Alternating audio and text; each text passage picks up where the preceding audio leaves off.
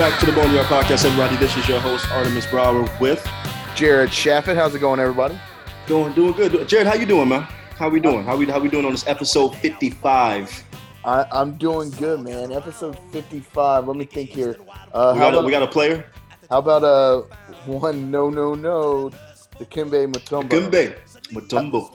How's that? I like that. That's a good one. That's a lot better than Teddy Bruschi last week. Another one I was thinking of was Junior Seau, number 55. Ooh. Yeah, we got you going for Hall of Fame status. We got some good ones at number 55. It's a good 55s. Absolutely. But yeah, man, I'm good. Like I said, like I told you before we started recording, I'm at the beach. I'm here. I was here all weekend. Here all next week. Going to be here all next weekend. So if you're wondering why my audio isn't as good as it usually is, it's probably because I'm using my headphones and not an actual mic. So I apologize for that. But hey, that's why we're the premier podcast of ECU. Even with bad audio, we still the premier podcast. Hell yeah, we are. ECU. Hey, and unlike other media outlets, we don't have our Twitter banned on Twitter. Sorry. Well, I don't know. We if we get a little bit more reckless, we might get banned from some spots, but that's okay. Not for copyright laws. We don't need them anyway, so fuck it. But this is kind of a weird episode, Jared. This is outside of ECU baseball, we don't have too much to talk about. I feel like this is more of a shout out episode than it is like an informational episode. Got a lot of people that we want to shout out. Got a few teams at ECU that we want to shout out. First of those being, we didn't mention this last week. I was supposed to mention it last week. I forgot. Already forgetting something. Go figure. Yeah, that's a classic Artie thing to do. But anyway, ECU cheerleading, they won the Natty. I don't know if many people know about that or heard about that, but our cheerleading team, they did go down. I don't know where they went. I'm not gonna be honest. I'm gonna be honest with you. I think it's in Florida. Yeah, I wanted to say Florida. I just don't know where in Florida. Maybe Orlando. I think that's where they had the national cheerleading competition down in Orlando. But they did come home with the trophy. They came home with the national championship. We had the best cheerleading team in the nation. So I wanted to shout out them and give them a little love because I know a lot of other podcasts and people probably won't do that. And not a lot of people talk about cheerleading in general. So, and it is a sport. Let's not kid around. That's something that me and Jared cannot do on a good day. So definitely want to shout them out and congrats on them winning the national championship. And we have another team, our women's golf. Jared, explain that to the people. Did they win the conference championship? No. So the women's golf finished number 3 in the conference. Okay. I think Tulsa may have won the whole thing. But I'm gonna butcher this name, Artie. You always do. She from Oslo, Norway. Dorothea Frobrigd. I don't know. Frobrigd. She's a senior golfer at ECU. I want to give a shout out to her. Congratulations, Dorothea, on winning the American Athletic Conference Women's Individual Championship. So I think that she'll get to go on and play in a women's amateur event. So who knows? Hopefully that'll get her started on her pro golf career.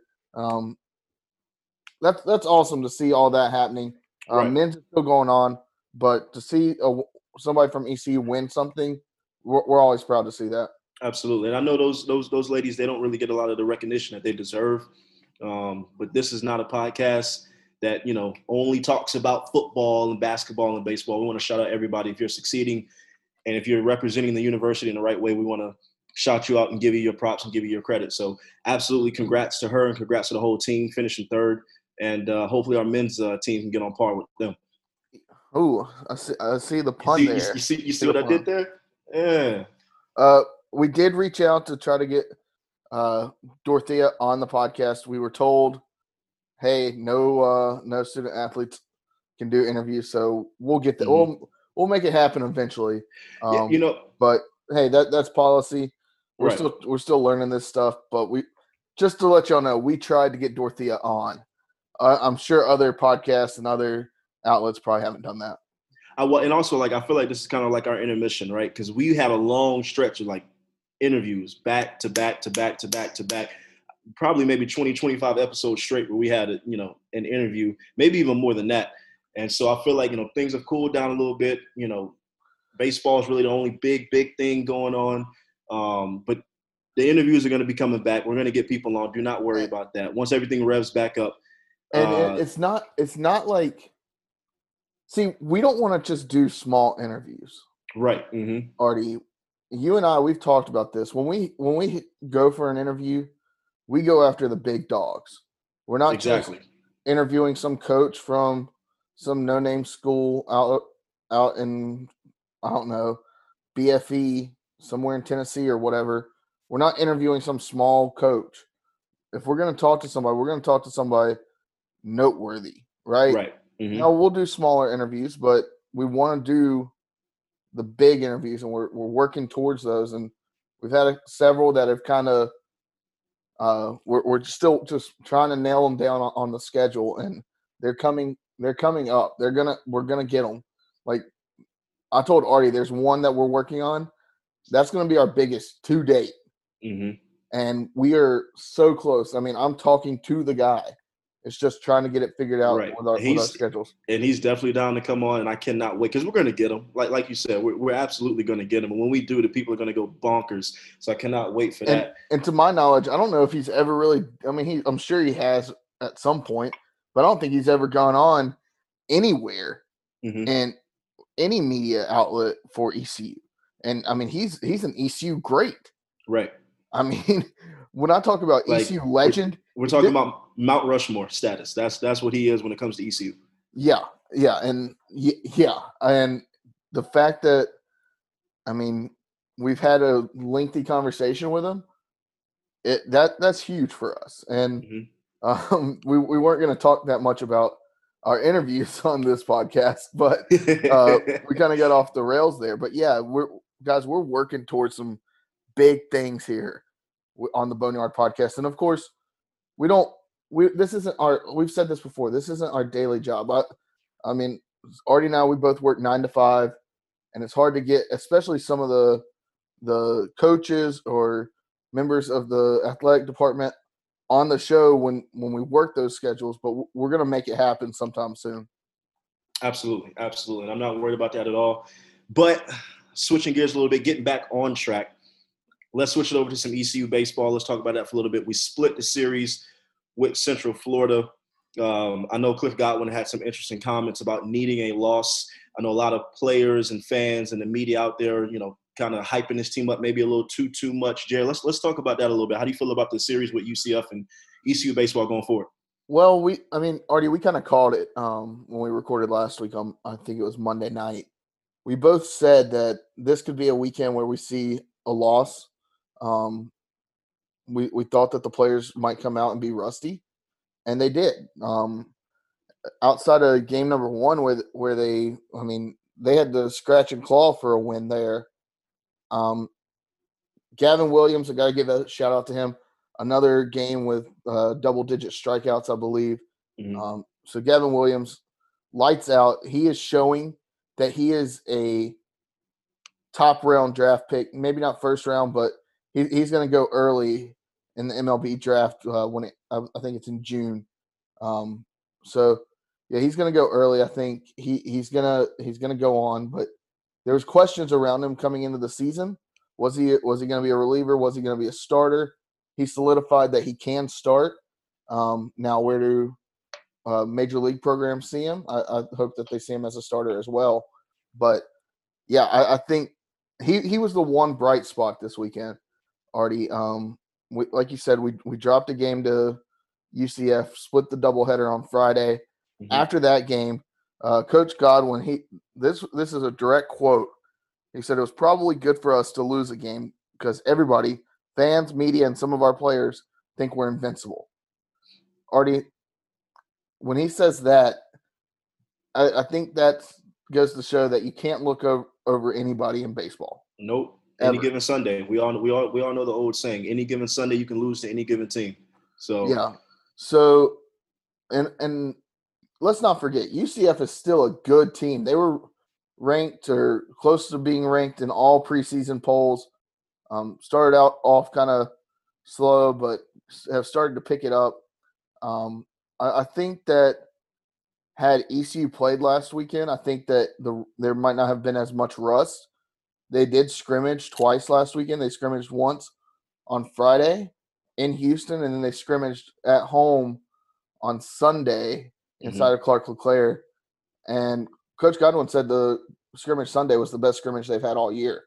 Right. So that's good to see, but you want to see wins, and you want to see you want to see series wins. But luckily, we still haven't lost a series in conference play, I believe, in like 2 or 3 years. But we said it. We said that it wasn't a given that we were going to sweep or quote unquote mop the series. I'm surprised I didn't get any flack for that on Twitter. I am too. To be honest with you, I still don't like it. I really don't. I was hoping you would, but anyways, yeah. I mean, it hurt. I mean, our starting rotation could have been better. I believe we hit 13 batters this weekend. One guy on UCF got hit 4 times in the game on Saturday. So I don't know who it was, but he's been hit 13 or 14 times. Maybe I'm thinking of that wrong. I think he's been hit 18 times on this season. Yeah. Jesus, who did he piss off? Yeah, the baseball gods. But God bless. Cliff Godwin got ejected Saturday. That's always good to see when the coach is standing up for his team, standing up for his players, get thrown out for arguing balls and strikes. But yeah, you'd like to see a series win. I think a series split. You can't lose a series right now to any team in the conference. You got to at least win a series or split it. I'll take it, but we need to come out hot next weekend against Wichita State. And look, Godwin knows what he's doing, right? You know, he knows how good this team is. And usually when you have a team this good, they get complacent. They can get a little lazy. They might try to take games off. They might try to, underestimate a certain team. And so he's really just trying to keep the fire under these guys' belts. That's really what he's trying to do. He's trying to make sure they're still hungry. He's still trying to, even if they're not underdogs, he's trying to instill that underdog mentality into everyone in that clubhouse. And so Godwin knows what he's doing. He got ejected for a reason.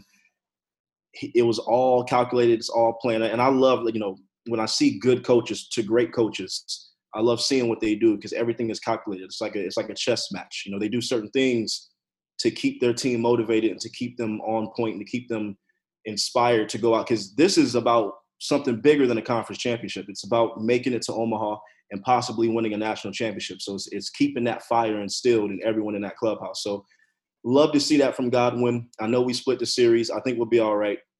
Looking forward to Wichita State, though. That's a sneaky team. They're 20-15, 8-7 in conference. How do you feel about going to Wichita State or playing Wichita State next week? Wichita State is a sneaky good team. They've always been good. They have that they've always kind of been a baseball school, even though a lot of people know them for their basketball. But I think that ECU knows that now they've got to go in, and they're going to have that chip on their shoulder because they're probably going to fall in the rankings this week. Let's not get too bent out of shape over that. Hopefully they don't fall too far. I'm thinking they'll be at 10 or 11 this week. Hopefully the voters think of, oh, well, there's been several top 10 teams that have split weekend series. So hopefully the voters are thinking that way when it comes to ECU with the vote or with the polls this week. But you got to come out, and I think ECU will fare pretty well. Hopefully Carson Wisenhunt will be back. Dude's been a stud this year. Yeah. I gotta think that he's I gotta think that he's itching to get back. He was held out with some shoulder or arm issues, but hopefully it's nothing too serious, and he'll be able to go next weekend. And I think if he pitched today, ECU would have had a better shot to win. Outside of Gavin Williams, none of our pitchers made it past the third inning, and you need pitchers to go deep, especially in a 4-game series, to save that bullpen a little bit. And I agree. I absolutely agree. And like we said earlier, I think this team is just fine. Uh, I don't really see any terrible rust or anything that's too alarming. I think we'll be fine. I think we go to getting a sweep against Wichita State would be great next week because they are a team that's 2015. I know they're sneaky good, but they're still a team that we should be able to take care of our business. If we're really trying to improve in the polls and trying to show the nation who we are as a baseball club, sweeping them next week would really kind of boost confidence and boost ourselves back up to the polls where we want to be. But getting off baseball a little bit, switching gears, we did have the unofficial, and I'll put that in air quotes, unofficial spring game this past weekend. Neither one of us were able to make it. I was going to try to get there on Saturday, but I got a little too inebriated on Friday night, so that did not happen. I woke up at like 11:30. So needless to say, I did not make drinks. it. I did not make it. I was going to try to make it, people, but I did not make it. Who won? Did the gold? Gold won 17. Gold beat purple 17-3. Warren Saba was the gold, I guess, player of the game. And then Fernando Fry. No, both those guys were out. They were out. Yeah, they were the GMs. Yeah, so Warren Saba, friend of the podcast, Warren Saba, he picked a winner, man. And he didn't have some of the guys you would expect on offense, but he picked a good team. I don't have all the rosters in front of me, but from hearing what went on and seeing some videos and talking to some people that were there, it sounds like it was a damn good time. And Artie, the one thing that I'll take away from this is it showed the camaraderie. We said that last week that there was camaraderie being built inside the program. And I'll say that with how this spring game went and seeing all the enthusiasm from the players and seeing how into it they were, it really built some excitement for this football season. So I'm excited to see that. I'm excited that the Pirates are doing some big things. So yeah, that's what I'll say. Looking at it, yeah, gold beat purple 17-3. Heck, purple had Holt Nailers and Rajay Harris on their team, and they only got 3 points. That shows that Warren Saba, his defense was stacked, as you would expect from a safety choosing the team. So, but you don't find that a little bit alarming? I mean, Holt Nailers went 15 for 17 passing. I know it's just a spring game. I know it's not that big of a deal. They're not out there actually, hitting for real or playing for real. They're kind of going 75, 80%, if that. But I would like to have seen them put up more than 3 points. Yeah, I would too. But to see that some of these other guys step up, Mason Garcia, I believe Ryan Stubblefield, they both threw for touchdown passes on Team Purple. So to see that, I think that's good. I mean, you never, especially when you break down a team in half and you give everybody a shot. I mean, you see some names that you don't expect to show up, and that's what happened on this spring game. And like I said, Holt Nailers 15 for 17, I believe, on passes, no interceptions. Just gonna get in the end zone. And I'm trying to me, I don't really ever take too much away from the spring game because of everything around it. I know they're not going that hard. To me, I like watching practices. I like being when they post those, practices from, Coach Houston or Coach Harrell or whatever it is, when they post those videos on Twitter or on Instagram, seeing them in practice, seeing what they do on the day-to-day, because to me, they go a lot harder in practice than they ever will in that spring game. That's just for show. I am very, very excited for the upcoming season. I can't really take too much away. I don't really know how we're going to look or how we're going to be. I definitely think we're going to be better than last season. I know the hunger is there. I know the passion is there. I know the camaraderie is there, but still having all that doesn't result in wins sometimes. So very, very excited. Like I said before, I think those first 3 games of the season are really going to determine how we are as a football club. But that's way down the line. We still working. We're still progressing. We still have a lot to do. We look good right now, but we play in a very hard conference, and we're going to see. We're absolutely going to see where we are in a few months when everything ramps back up, and then being able to have a full spring practice, being able to get everybody in, not really having to deal with COVID as much. I think that really helped this squad out a lot, as it did everybody else in the nation. So we'll see. We'll definitely see. But anything else you got ECU wise, Jared? Yeah, I want to say this about the spring game. Kind of going back to the enthusiasm around the game, and in the past there hasn't been that. Mm-hmm. I mean, I've been to several spring games in the past. The pigskin, pig out, and all that. What I'll say is, and maybe it's that we haven't had one in 2 years, like an actual one in 2 years with COVID and everything else going on. But I will say that it's nice to see that there is some competitive spirit. It's good to see the players really get into it. I mean, I know there was a steak and shrimp dinner on the line, so that's good to see that there's some stuff that the coaches are doing, but they're building a culture within the program, and that hasn't been there. I mean, the spring game, it used to be offense versus defense. Now to have like an actual game, Right. Like, I mean, that's what you see from the quote unquote big programs, right? Right. So it's good to see that with what we've got going on right now. It's good to see that we're actually having a purple versus gold. It's going to be a full game. You got to get the first downs. You got to score.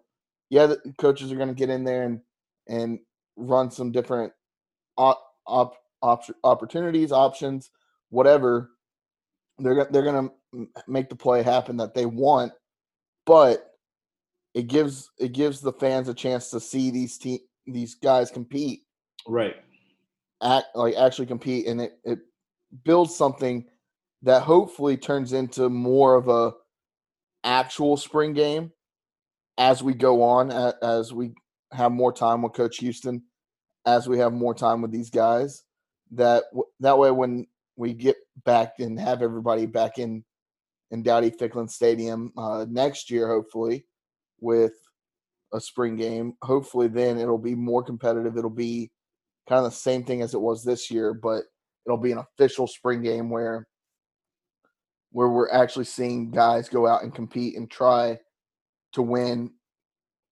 And it's not just offense versus defense. It's squad versus squad. I think it just makes for a better experience, not only for the players, not only for the coaches, but for the fans that are there, for the media. It does all of that. So kudos to the coaching staff for doing this and for putting this together. It really shows that culture that I think we've been lacking since early in the Ruffin years. And just touching on your point about competition and the hunger of it. I had a high school wrestling coach once say, your biggest competition should be in the locker room.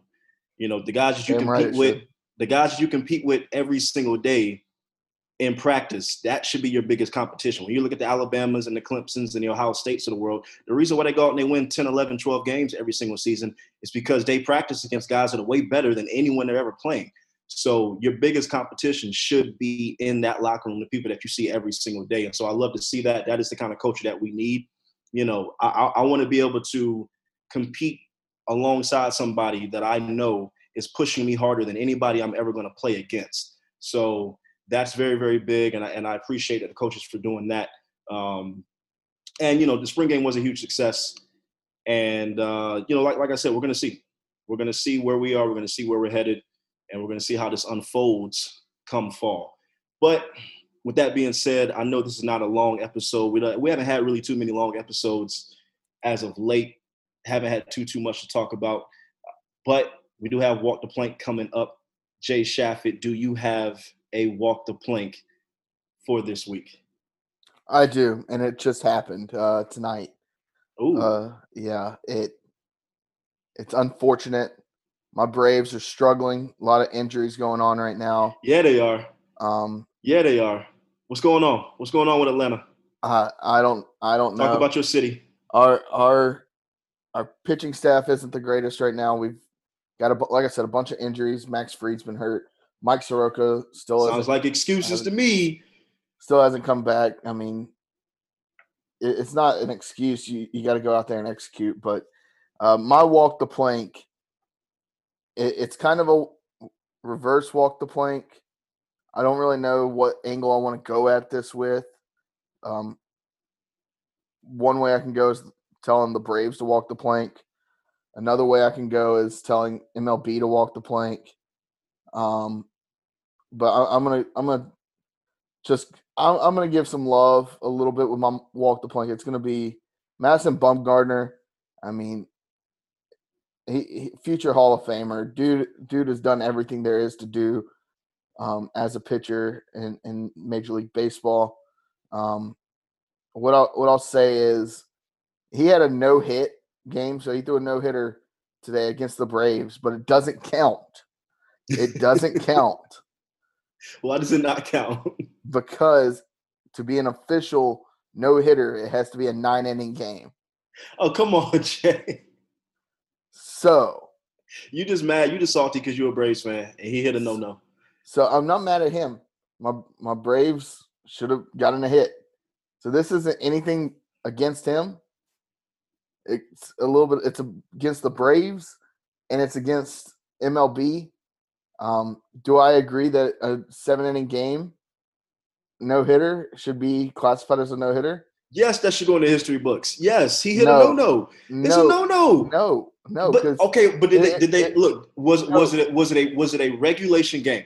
Does the game count, Jared? It was a regulation game. Does the game count? Answer my question. Does the game count? It does. Then you give it to him. It's in the history books. If we didn't have the ass hat that we have as the MLB commissioner, Rob Manfred, this is more of a Rob Manfred walk the damn plank because, and I've used him plenty of times. With his changes to the game, 7-inning doubleheaders, starting players on second during extra innings, that's not baseball. That's not baseball. You play baseball until the game is over, which is 9 innings, and why do you just start with somebody on second base in extra innings? You don't do that in any other inning. My whole thing is Rob Manfred walk the damn plank because you're changing baseball too much. You should have given this guy an opportunity to get an actual no-hitter in a 9-inning game, which, who knows, the Braves could have got a hit in the 8th inning. You never know. We'll never know. Let me play devil's advocate real quick. If the roles were reversed, would you even bring this up? Would you even speak on this? Or would you just be happy that one of your Braves pitchers had a no-no through 7 innings and you just would have left it at that? Would you have even brought it up? Yeah, I would have brought it up. No. Yes, I would have, because once again, it would have been even probably more so because I think it's not. Then it wouldn't. Okay, you would have brought it up, but you would have praised it. I'm not praising it. I would have. Like I said, I'm praising. Look at you, Artie. Let me talk, man. Madison Bumgarner, he had a lights out day. It doesn't count in the record books. It's a no-hitter. He knowing how he is, he probably wouldn't count it as a no-hitter himself. Just how competitive he is. But had it been a Braves pitcher, I would have probably been even more upset because they haven't had a no-hitter in Lord knows how long. I believe it's like some 4,000 games. There's actually a Twitter account that keeps up with it. Jay's got to do his research real quick. Let's see. All I know is The Braves it was haven't had a it's a no-hitter regulation game, and the in game counts, and he hit a no-no, or he got a no-no in a regulation game that counts. That's going in the history books. no, it doesn't. Technically, it doesn't go in the history books because Rob Manfred has changed the rules. It's not. We will agree to disagree on this one, Jay. Rob Manfred is the worst commissioner in all of sports. I will agree on that. He sucks. Like, hate Roger Goodell as much as you want. Hate who is it? Adam Silver, and nobody hates Adam Silver. Everybody loves Adam Silver. Yeah, Adam Silver's actually really good. People hate Gary Bettman, NHL commissioner, but Rob Manfred, you can walk the damn plank because you're changing baseball too much. I'm not even against the universal DH. Like, I'm not one of those fans. Like, if they want to do the universal DH, go ahead by all means. Mm-hmm. But at the same time, I think that changing the game, changing how it goes for extra innings or double headers, these changes don't need to happen. Like, why do we change a doubleheader? I get it, kind of, but I don't get it at the same time. 9 innings is a baseball game, but because we have, like I said, asshat Rob Manfred running the league, he's got things all messed up. So, yeah, Rob Manfred, walk the damn plank. I hear you. Well, look, I actually do have. And Artie, real quick. Go ahead. I would be even more upset if this had happened to a Braves pitcher. Like I said, they haven't had a no-hitter in over 4,200 games. And if this was the one shot that they had to get a no-hitter and it doesn't go in the record books, I would be fuming. I hear you. So that's why I'm upset. And we both could agree. Very well happen to the Braves. We both agree on Rob Manfred. He is doing a real shoddy job at commissioner. He called the commissioner's trophy, the trophy you win when you win the World Series. He called it a piece of metal. Of metal. Isn't that what it is? Yeah, but if we're being technical, isn't that what it is? But to guys that spend their whole life, no, I know, perfecting the. I mean, what would you say if Roger Goodell said the Lombardi Trophy, all it is a piece of metal? Right. That's disrespect. That's just absolute disrespect. There would be riots in the street for depending on who won. Yeah. There would be riots in the street if Gary Bettman, the NHL commissioner, called Lord Stanley Trophy the hardest trophy to win in all of sports. Don't come at me with any other bullshit because we all know that that's correct. I'm gonna let you have your soapbox.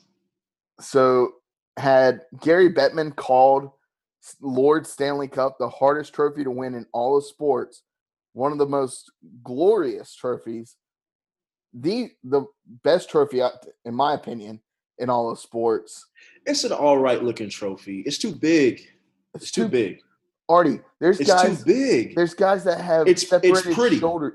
It's pretty, but it's too big. There's guys that have separated shoulders that fight and claw their whole lives to try to win the Stanley Cup. And when they have a separated shoulder and they can't do anything else, they can lift this 35-pound beautiful trophy called the Stanley Cup. There's no other trophy that has as much tradition in all of sports as the Stanley Cup. I will agree with that. But don't they put every champion's name on the cup as well? Like, doesn't it keep rising and rising and rising? So, yes, every Stanley Cup champion goes on the cup. Like what's going to happen in 50 to 100 years? So, you got a 10-foot trophy. No, that's not how it works. I think it's in about 8 or 9 years, the first team will come off. Well, that's disrespect. What are they going to do then? They'll be immortalized in and Toronto in the Hall of Fame. Aren't they already in the Hall of Fame? Yes, but they'll take that ring of the Stanley Cup and they'll put it in the Hall of Fame, and then they'll keep doing that. Okay. So that's how it will be. And all I know is my Carolina Hurricanes will be on there for a damn long time. I'm rooting for the Canes. I'm not gonna lie to you. As a Hawks fan, and I know that we're going nowhere fast. I am rooting for the Canes, and I hope they make a strong run, if not win the damn thing.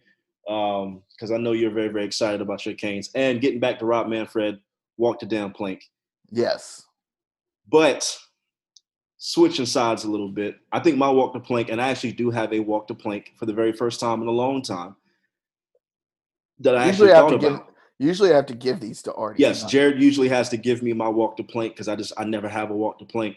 But today, this week's episode, my walk the plank is America's sweetheart. He's a Michigan man. He goes by the name of Tom Brady. I don't know if anybody's ever heard of this guy named Tom Brady. Wow. But, and here's the reason third why. Best quarterback in the NFC South. Shut up, Jared. Here's the reason why. So the NFL just had this new rule where they will allow running backs and wide receivers to go to single-digit numbers, which is something I've always thought they should have done because it brings a high school, college football feel back to it. It kind of, it makes it a little bit more fun. Wide receivers and running backs should be able to have single-digit numbers anyway. Tom Brady took offense to that, came out on Twitter, had a little tirade, came out and said, well, if you're going to do that, why don't you let linemen wear whatever the hell they want to wear? Yada, yada, yada, yada, yada. Why do quarterbacks only have these kind of certain numbers? Tom, you're a 7-time Super Bowl champion. You've been in the league for 30,000 years. People really just want you to go at this point. But we know you're going to stay for another 10 years, probably win another two more Super Bowls, whoop Matt Ryan's ass in the NFC South a couple more times because we know that's going to happen. But I took offense to what Brady said because this should happen. This should have been happening for a long, long time. It's a no-brainer. Receivers and running backs should be able to wear single-digit numbers in the NFL. Like I said, it brings a little flair back to it. Derrick Henry's probably going to go back to his old, number at Alabama. Julio Jones probably going to go back to his old number. Odell Beckham's going to go back to 3. I feel like there's tradition to it. There's camaraderie in it. These guys, a number in football, I don't know how this is in any other sport, but like the number you pick in high school is usually what you go in college, and it has a certain meaning to it. And the number you have in college is usually what you want to go to when you go to the pros. There's a certain meaning in your number. There's a certain reason why you have that number. And so I'm very, very happy that Roger Goodell did this, and Tom Brady stopped being a diva, shut the hell up, and walk the damn plank. I'm always for Tom Brady walking the damn plank. And I like Tom. He's a Michigan man. I like Tom. But he needs to go on somewhere. He's got 7 rings. Go on somewhere. Go kiss your kids in the mouth or something like that, because I know that's what he does. Yeah, he's strange. But one of my favorite facts of all time is that his wife, Giselle, is worth so much more money than he is. Of course she is. She's an international superstar. Like, she's like one of the greatest models of all time. But already talking about a man that was drafted 199th overall, you and I, we discussed and we decided this week we are going to do our mock draft. We're going to do a 1 year or a first round mock draft, and we'll put it out. It'll come out before the draft comes out on Thursday, or the draft starts on Thursday night. So stay tuned for that. We're going to be doing that. We'll have our picks. Mm-hmm. I think we all know who's going to go number 1. Obviously. And if he doesn't, that'd be the greatest shock in NFL history. So number 1 overall from East Carolina University, Jake Verity, kicker from ECU to the Jacksonville Jaguars. That's not a shot at Jake Verity. I'm expecting him to get drafted in the 7th round or so. We could use him in Chicago. I know that. Yeah, I know that. We're good at kicker for a little bit in Atlanta, so I'm good. But all right, Artie, any final thoughts? Oh, honestly, I really don't have too much outside of the norm. Wash your hands, wash your butt. People, we are not out of this pandemic yet. Get your vaccines if you are educated and you're enlightened and you know what's going on. Go get your vaccines. If you don't want to get your vaccine, then you're a grown ass man or a woman. That's your choice. But stay healthy, stay safe, and till next week, Pirate Nation. Yeah, I don't have anything other than that. Pirate Nation, we love you, and we out. Deuce.